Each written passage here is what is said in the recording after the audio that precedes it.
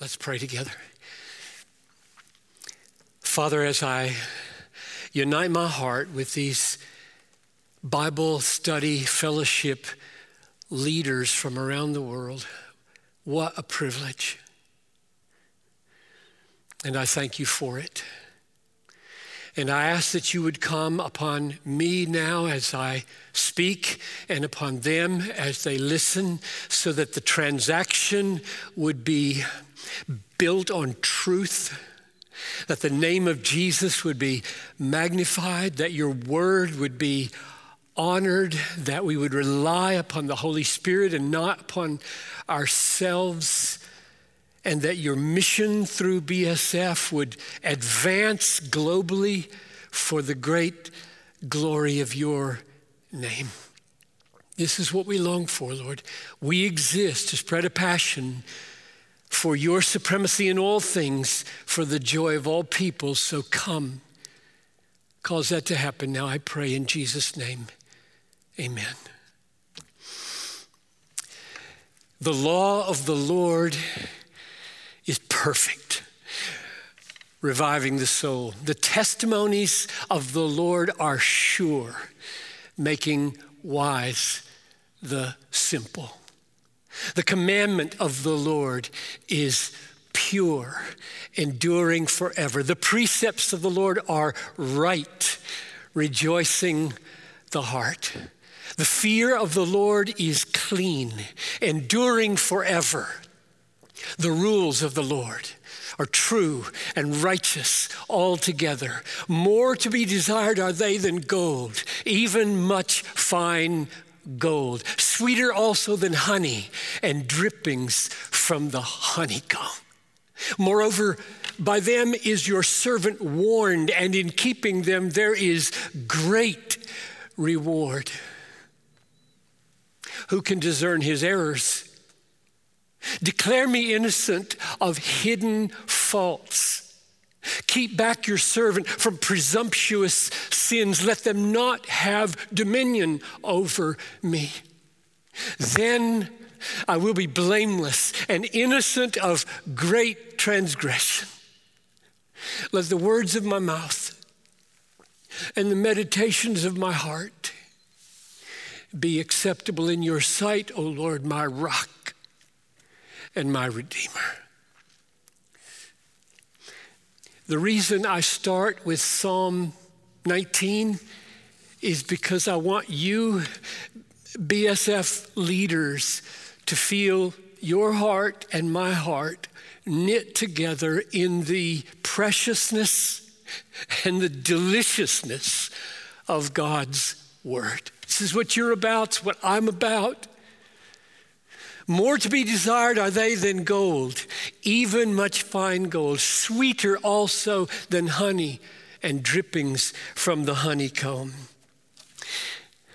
I don't think it's an overstatement to say there may be nothing that I love to do more than to open God's word, exult over it in the presence of people who share my estimate of this book. That it is more valuable and more sweet than anything this world can offer. It's like the Puritans used to say, take my house, take my books, take my job, take my health, take my life, but don't take my Bible. Oh, what a great Puritan sentiment. And I pray that it's embraced by thousands of you who teach people how to see glories in God's word. When I think of Bible study fellowship and the many people I have known over the last 40 years who have taught in Bible study fellowship, I think of people who live and die by what the Bible teaches. That's what I think of. People who see and write on their website this: God's truth to be studied, savored, and lived out. That's the Bible. And when I read that, I said, that's my word, savored. No, it's not my word. It's God's word, right? Sweeter than honey. Or Psalm 119, 103, how sweet are your words to my taste, sweeter than honey to my mouth. Savored, that's the right word when you come to the Bible if your heart is in tune with the worth of scriptures. So I say all of that to let you know that I love what you do. I love what BSF is about. And I count it a huge privilege to have a few minutes to encourage you to press on and to give yourself unstintingly to the glorious calling of teaching other people not just what the Bible says, but how to see it, right, for themselves. So what I've been asked to do now in this message is to focus on the story of Joseph in the book of Genesis, which is what BSF is or will be studying along with other things. And I'm supposed to draw out of this story truths that will establish you and motivate you in your task of leading people into the discovery of God's word. And I have in my mind a particular result that I want. I want you to grow in your capacity to lead others into truth with the very joy and strength you have received from the truth. So that you're not just mechanically telling them how to go about this, but you've done it yourself, and out of the overflow, you are now leading them into the very skills that will enable them to have the same overflow. That's the result I would love to see happen. There's no way that I could have survived, let alone flourished in this pulpit. I'm in the pulpit right now that I preached in for 33 years of my ministry. There's no way that I could have flourished in those 33 years if I had not been eating the bread that I was serving. And that's what I want for you. I've said this before, and I'll say it again. It sounds like an overstatement. Maybe it is. I'm not aware of it being an overstatement, but my memory is fallible. I do not recall in 40 years stepping behind a pulpit to preach the Word of God. I don't recall a single time when I was not thrilled with what I had to say. Even when they were hard things. God has been so good to me to grant me to find strength for my soul, joy for my soul in preparing the meal for other people. And that's what I hope happens for you. I want you to experience the answer to the prayer in Psalm 119, verse 18. Open my eyes that I may behold wondrous things out of your law. So you pray and I pray, God, open our eyes that when we look at the story of Joseph, we would see wonders that are really there. We don't make them up. We don't bring them from outside the story. We find them there, these treasures, these wonders. That's what we do. That's our job. So we want to be strengthened by what we find so that we can see and savor and then live out and show what we have seen and how to find it. So let's take a moment and just situate the story of Joseph. That's chapters 37 to 50. The story of Joseph, about a third of the book of Genesis, almost. Situate it in the flow of the book. Here's the way I would do that.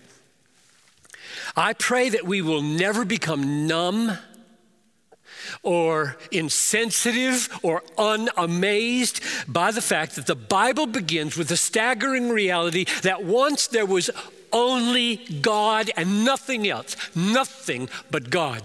That's the reality that was, always was. And then he spoke, and there was God plus universe. That's a staggering way for a book to begin. And then God permitted, and his permissions are always done with foresight and wisdom and planning.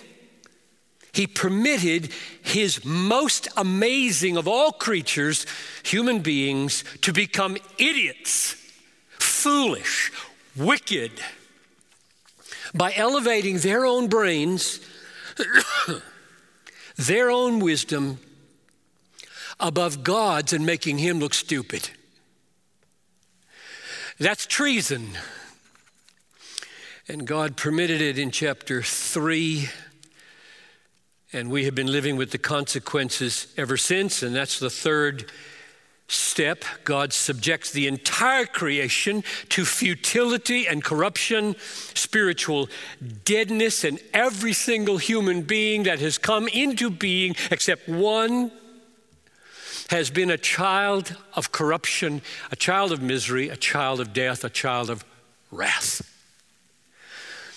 Then comes the story of the flood, the Tower of Babel, both of which are designed to show the incorrigible depth of the sinfulness of the human heart. And then in chapter 12, God reaches down in sovereign grace and he freely chooses a man, Abram, a pagan, a moon worshiper with no merit of his own at all to warrant this election. And God chooses him and makes him a promise. In you, all the families of the earth shall be blessed. A blessing is going to come to this race of rebels. Yes, it is. It's going to come through Abraham and his seed. And chapter 15 says he believed God, and God counted that faith to him as righteousness. Chapter 15, verse 6, which according to the Apostle Paul lays the foundation for the way of salvation called justification by faith. On the basis of a Redeemer who would come 2,000 years later after Abraham. And then the rest of the book of Genesis is the story of God making clear again and again and again that his true children, true Israelites, his elect, chosen ones, come into being and are sustained in faithful being by a sovereign, miraculous work of God. For example, Abraham's son Isaac, not Ishmael. Why not Ishmael? Because he's born of the flesh. He's born of human effort. I'm going to get Hagar pregnant. That's the way we can get an heir. That's the way we can fulfill the promise. No, it isn't. The promise of God having a seed will happen by miracle or not at all. And so you get two people who are too old to have babies. One of them is barren and they have the baby. And that's the way it's been happening ever since. That's how children of God come into being. So it is with Isaac's son Jacob. Surely Esau is going to be the seed, right? He's the older. No, he's not. God's always going against the human odds. The elder will serve the younger. Jacob will be the seed. And then Jacob has 12 sons, the 12 tribes of Israel. Who are they? Paul says, they are Israelites, to whom belong the adoption, the glory, the covenants, the giving of the law, the worship, the promises, the patriarchs, the Christ who is over all, blessed, God blessed forever. Amen. Romans 9, 4 and 5. In other words, through this people, Jacob's 12 tribes, especially the tribe of Judah, through this people, a divine Messiah would come, bear the sins of God's people. It would break over the boundaries of Jewishness and Israel to all the nations of the world. God would gather a people from every people, and they would be a new kind of race, and they would be the bride of the Son of God, and to them would be given a new creation, and they would be with God forever and ever in his presence, where there's fullness of joy and pleasures forevermore. Which means that Jacob's 12 sons, those 12 tribes, if they were destroyed, God's purpose for the universe would fail. And the story of Joseph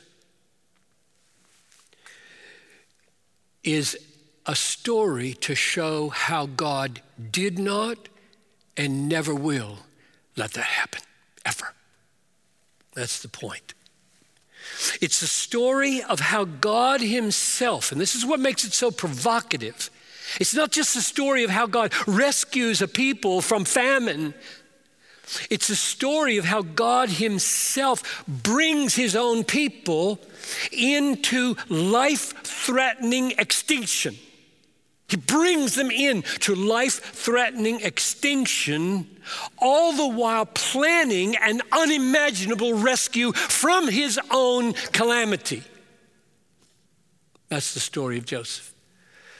He brings his own promise to the brink of failure. He brings his own promise to the brink of failure, only to show he's been in charge all along, and he's been planning a God-exalting deliverance.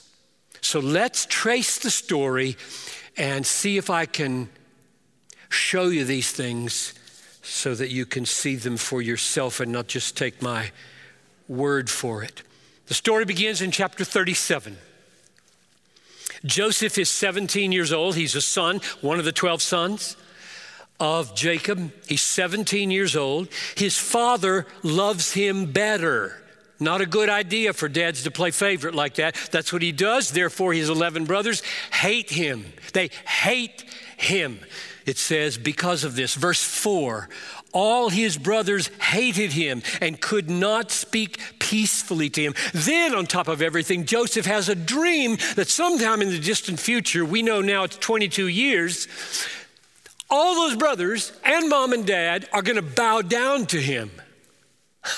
That did not endear him to his brothers at all. And it says in verse 5, they hated him all the more. So one day, they're out hitting the flock. They see him coming, and their hatred and jealousy boils over. They resolve to kill him. They throw him in a pit. Reuben tries to save him. While Reuben is missing, they sell him to the Midianites into slavery in Egypt. Joseph is bought there by Potiphar. And when his success as a faithful follower of Yahweh, when his success is at its peak and his righteousness is at its most faithful, Potiphar's wife slanders him as a rapist. And Potiphar, in fury, throws him unjustly into jail. And again, his success, the blessing of God on him, his righteousness flourishes. His power to interpret dreams is exercised for the baker and the cupbearer of Pharaoh. The cupbearer goes back to Pharaoh, just like Joseph predicted, and he totally forgets Joseph for 2 more years. 2 years he waits, and now 13 years has gone by. He's 30 years old. Every time he thought he was under the blessing of God, doing what God wanted him to do, things got worse, not better. Pharaoh has a dream. The cupbearer remembers, there's a man in prison who can interpret dreams. He interpreted mine. Go get him. Joseph says to Pharaoh, it is not in me. God will give Pharaoh a favorable answer. Chapter 41, verse 16. The dream is this. There's going to be 7 years of prosperity, followed by 7 years of famine. Pharaoh is so impressed by Joseph's wisdom that he makes him, vice president, in charge of making sure that during those 7 prosperous years, there's enough grain for the 7 lean years. And the writer of this story, Moses, makes very clear 3 times that this prosperity and this famine are the work of God. Let me read those to you. Genesis 41:25. God has revealed to Pharaoh, Joseph says, what he is about to do. Verse 28 of chapter 41. God has shown to Pharaoh what he is about to do. Verse 32, Joseph to Pharaoh. The doubling of Pharaoh's dream means the thing is fixed by God, and God will shortly bring it about. So God is bringing on Egypt and the entire region, including where Joseph's brothers live, he's bringing a famine, which is going to threaten the existence of God's chosen people. All the while laying a 22-year plan to rescue those people through the very sin of selling Joseph into slavery. The reason I say 22 years is this. It's pretty easy to compute. 13 years have gone by since he sold into slavery, when he enters into Pharaoh's service. It says he was 30 years old, 17, 30, 13 years have gone by when he enters as prime minister. 7 years of prosperity is now 20 years have gone by.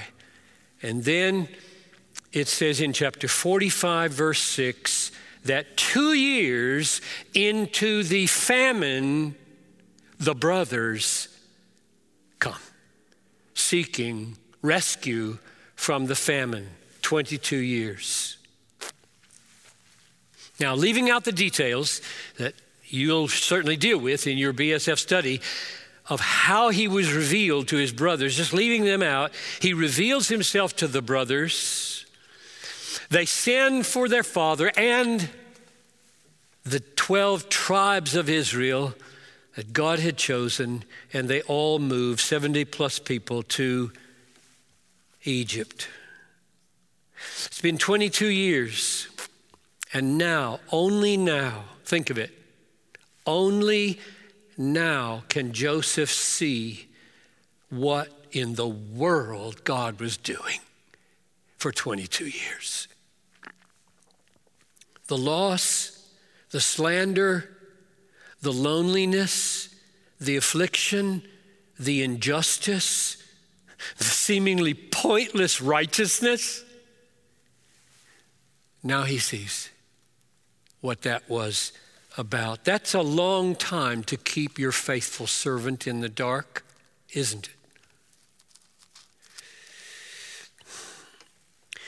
I don't doubt that many of you are somewhere in that 22-year spectrum. Hated by a family member or members, thrown into a pit, sold into slavery, accused of what you did not do, thrown into prison, forgotten by the very ones you blessed, keeping your integrity the whole time, never becoming embittered against God or throwing away his word. And you, I would guess, just like Joseph, are at times utterly perplexed. You may be about to discover what God's been up to for the last 22 years or the last year. You may be in the middle, 11 years into the 22 years, and not know for another 11 years what God's doing in your life. You may never know until heaven, which is why we live by faith.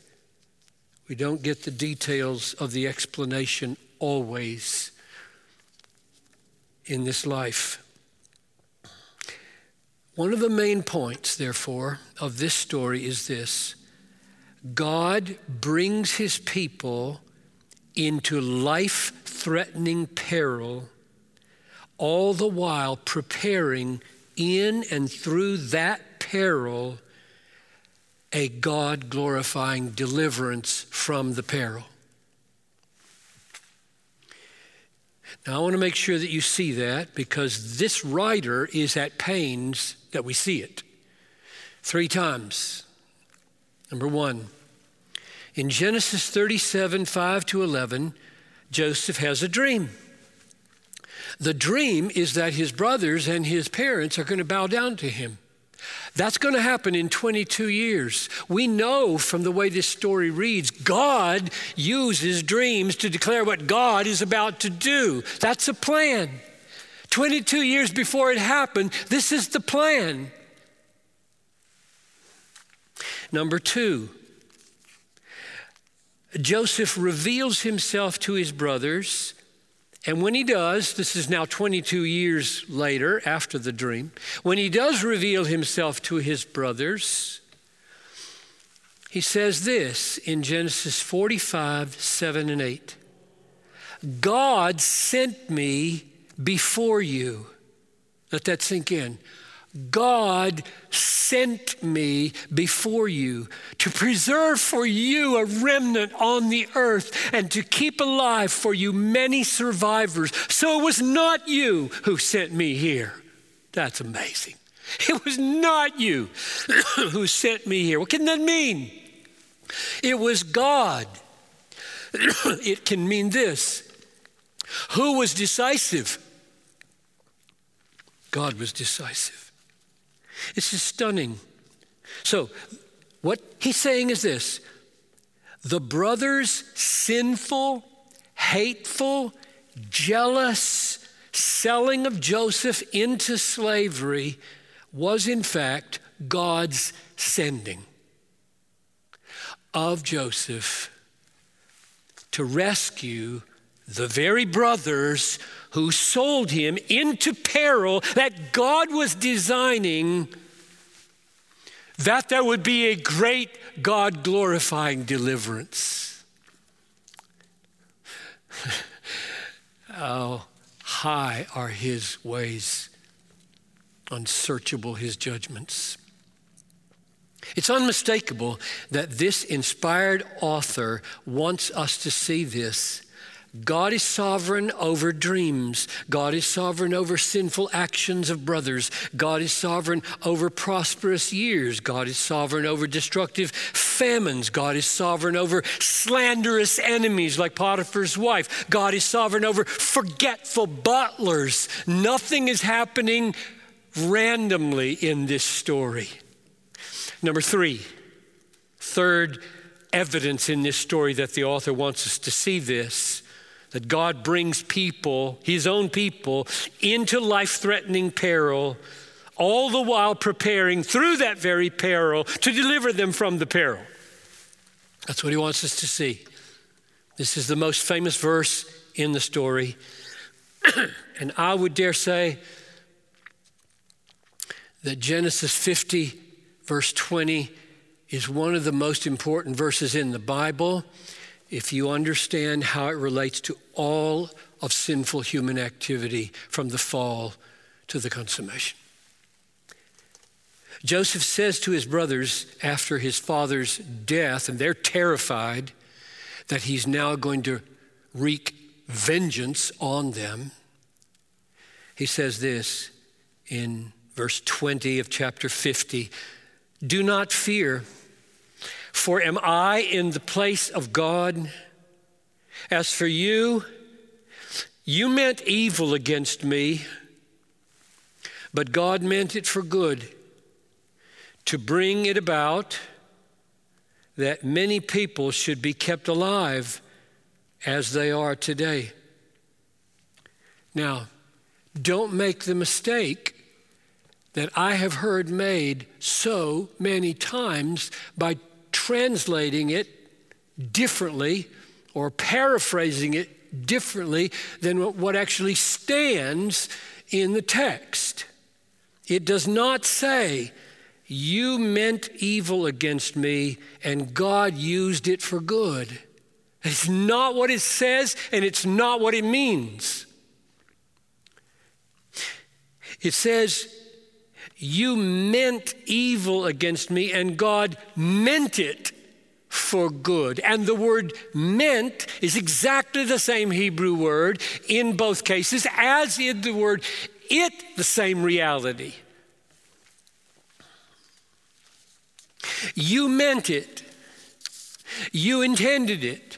You planned it. Namely, my being sold to the Midianites, which was evil of you. That's what you meant. That's what you intended. That's what you planned. That's what you did. And it was evil. And God meant it, intended it, planned it, my being sold to the Midianites for our good. God doesn't get surprised by the sins of his people, scratching his head. "Oh no, didn't see that coming. That makes a muck of my plan. What am I going to do now? Well, I'll use it. I'll figure out a way to use it." That never is the way God thinks. And this story is designed to get that thought out of our heads. He was in charge of everything in this story from the beginning, planning it way before he gave the dream 22 years earlier. He planned it, he predicted it, he superintended it, he finished the rescue of his people. Glorious salvation, glorious sovereignty. And lest we think that the other writers of the Bible somehow missed the point of this story, listen to Psalm 105, verse 16. When God summoned a famine, when God summoned famine, come. When God summoned a famine on the land and broke all the supply of bread, he had sent a man ahead of them, Joseph, who was sold as a slave. His feet were in fetters. His neck was put in a collar of iron until what he had said came to pass. The word of the Lord tested him. So the suffering of Joseph Being sent from his family as a slave was God's doing, sold into slavery. The regional suffering of the entire area, 7 years of famine, God's doing. He summoned that famine that imperiled his own people's existence. And so the general point of the story, God brings his people into life-threatening peril, tests them, and plans and performs their salvation through the very peril that he brings. That's the story of Joseph. That's the story of the Bible. That's the story of every child of God. So let me try to illustrate. When I say every child of God, that's our story. I'll use my experience, and then we'll close with the experience of Jesus, which is 1,000,000 times more important than mine. When I say that the story of Joseph is the story of your life as a Christian, what I mean is something like this. It comes in answering the question, why do we so often pray, say at the beginning of the day, that such and such won't happen? Breakdown of a car, getting sick with a disease, that some bad thing won't happen. Why do we so often pray that some bad thing won't happen, and then in the afternoon it happens? And as it happens, we see that in the very way it is happening, the hand of God, the good hand of God. In other words, it seems to me that pretty normal Christian experience is that God answers prayers inside non-answers. Does that make sense? Here's the big non-answer. I didn't want this to happen this afternoon. I asked you that it would not happen. It happened. And as it happens, I see your hand all over it for good and for grace. How many times have you heard people talk like this? Maybe it's just because I'm a pastor that I've heard it so often.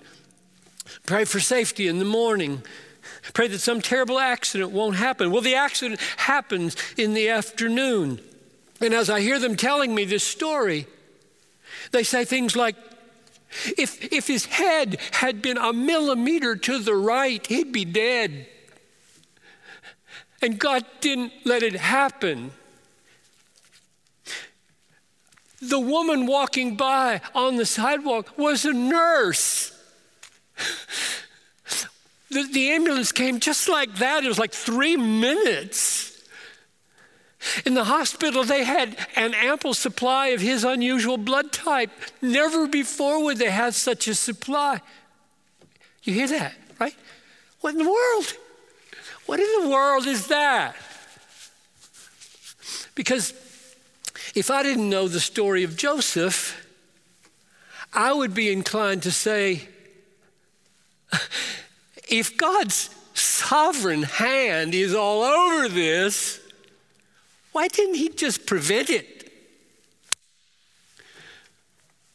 Why the big non-answer?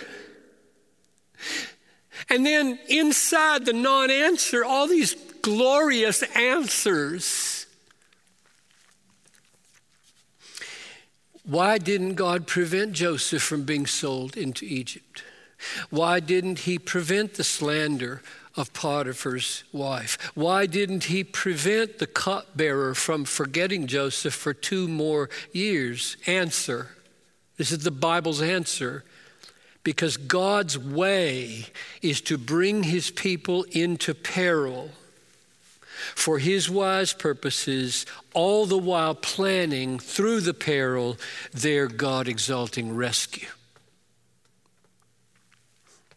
So about 30 years ago, I had 4 kids at that time. I have 5 now. One of them was 9 years old. We were hurrying to make a very special occasion in South Carolina with my father, driving between Minneapolis and South Carolina, about 1,100 miles. And on the freeway on Sunday morning, my car dies with 4 kids and a wife. It's hot and it's Sunday. Nothing's open.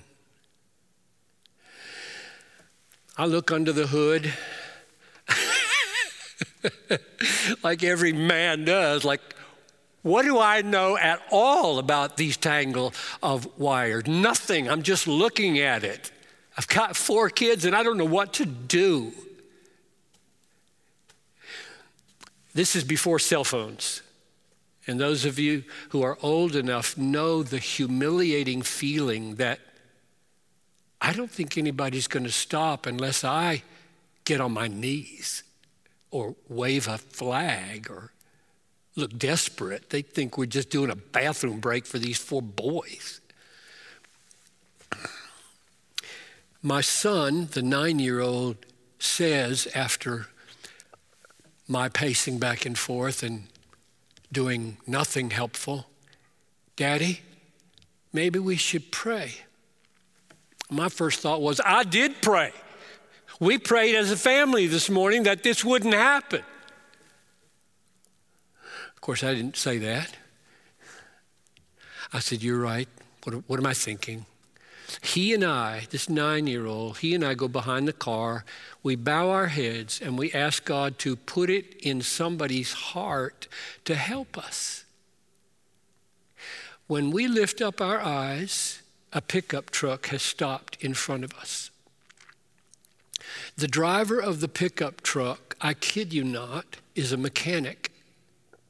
He looks under the hood and diagnoses that our water pump needs to be replaced. He says he lives down the freeway, has a shop, and would I like to drive with him to town, get a water pump, and he would put it in the car for us right there on the side of the freeway. And as I drive with him, I tell him about what just happened with the prayer, and I share the gospel with him. What do you make of that? What do you make of that?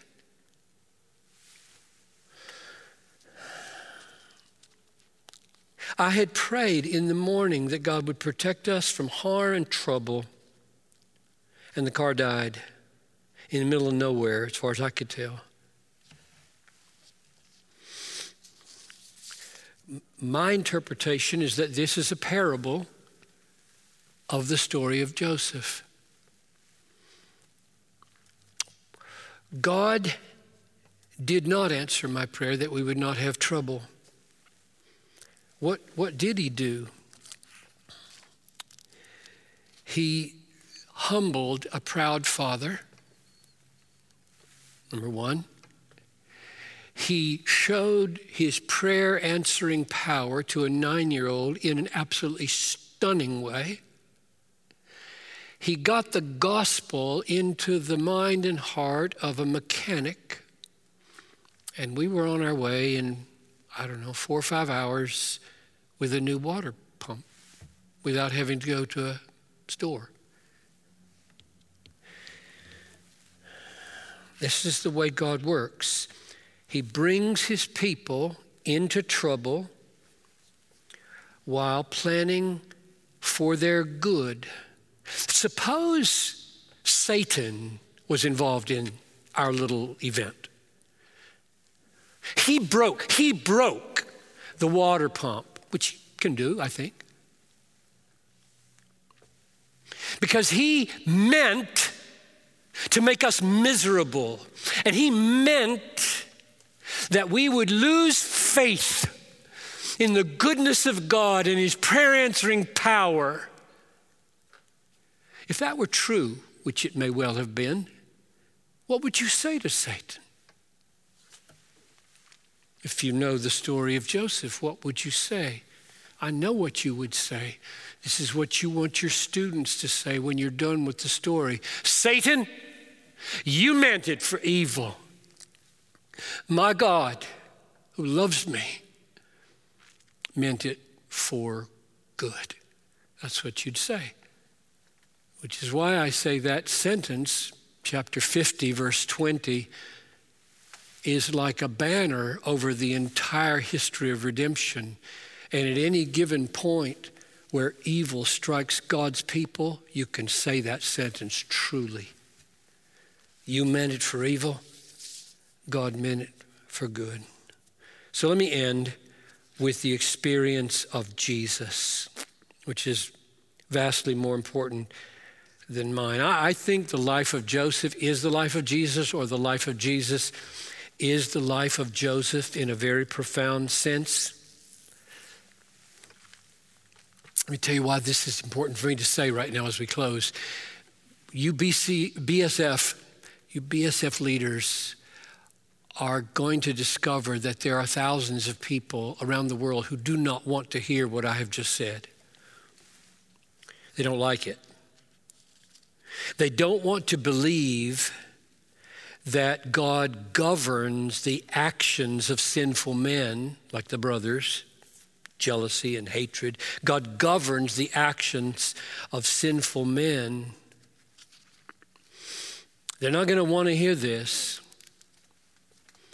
that the Bible teaches that the sinful selling of Joseph into slavery was the sending by God of Joseph into saving work. So what you're going to need to show them, to help them, because not everybody submits to the Bible, you're going to have to help them see that if they follow the logic of rejecting the sovereignty of God over the sinful actions of humans, they are going to reject the saving work of God in Jesus. That's what you have to show them. That's pretty serious. They're not going to want to go there, probably. That's true, you know. If God does not, cannot govern the sinful actions of people in crucifying his son, there is no gospel. Let me read you the key text. This is Acts chapter 4, verses 27 to 28. The saints are praying. Truly in this city, Jerusalem, there were gathered together against your holy servant Jesus, whom you anointed, Herod, Pontius Pilate, along with the Gentiles and the peoples of Israel, to do whatever your hand and your plan had predestined to take place. Herod's mockery, the purple robe, Pilate's cowing to the crowds, Gentile soldiers pushing a crown of thorns down on Jesus' head and smacking him and mocking him, the crowds crying, "Crucify him, crucifying," all of it doing what God had planned and predestined for your salvation. The gospel of our salvation was accomplished through the evil of sinful men as they killed the Son of God. Random evil saves nobody. Are you with me? Sinful men killed Jesus. Random evil saves nobody. This was not random. 700 years before Isaiah, 700 years before Jesus, Isaiah said, "It was the will of the Lord to crush him. He has put him to grief." Isaiah 53, verse 10. This is not random evil. This is planned. Otherwise, we wouldn't be saved. There's no gospel.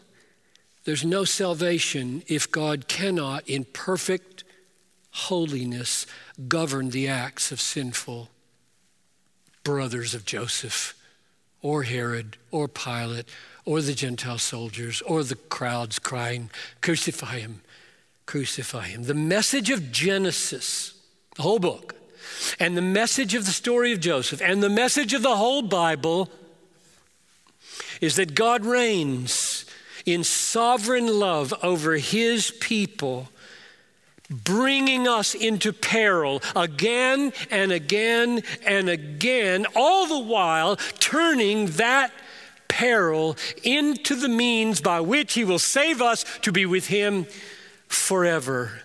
Acts chapter 14, verse 22, through many afflictions, we must enter the kingdom of God. But take heart from Psalm 34:19. Many are the afflictions of the righteous, but the Lord brings him out of them all forever. You meant it for evil, Satan. Brothers of Joseph, you meant it for evil. My God, my loving, kind, purposeful, wise, sovereign God meant it for good. Let's pray. Father, these BSF leaders have a great calling. Oh, that the world would see what you have put in your word, that they would see it for themselves. Not just have information move from one head to another head, but skills imparted for seeing glory. Truth that is totally revolutionary to the way we live. I pray this in Jesus' name. Amen.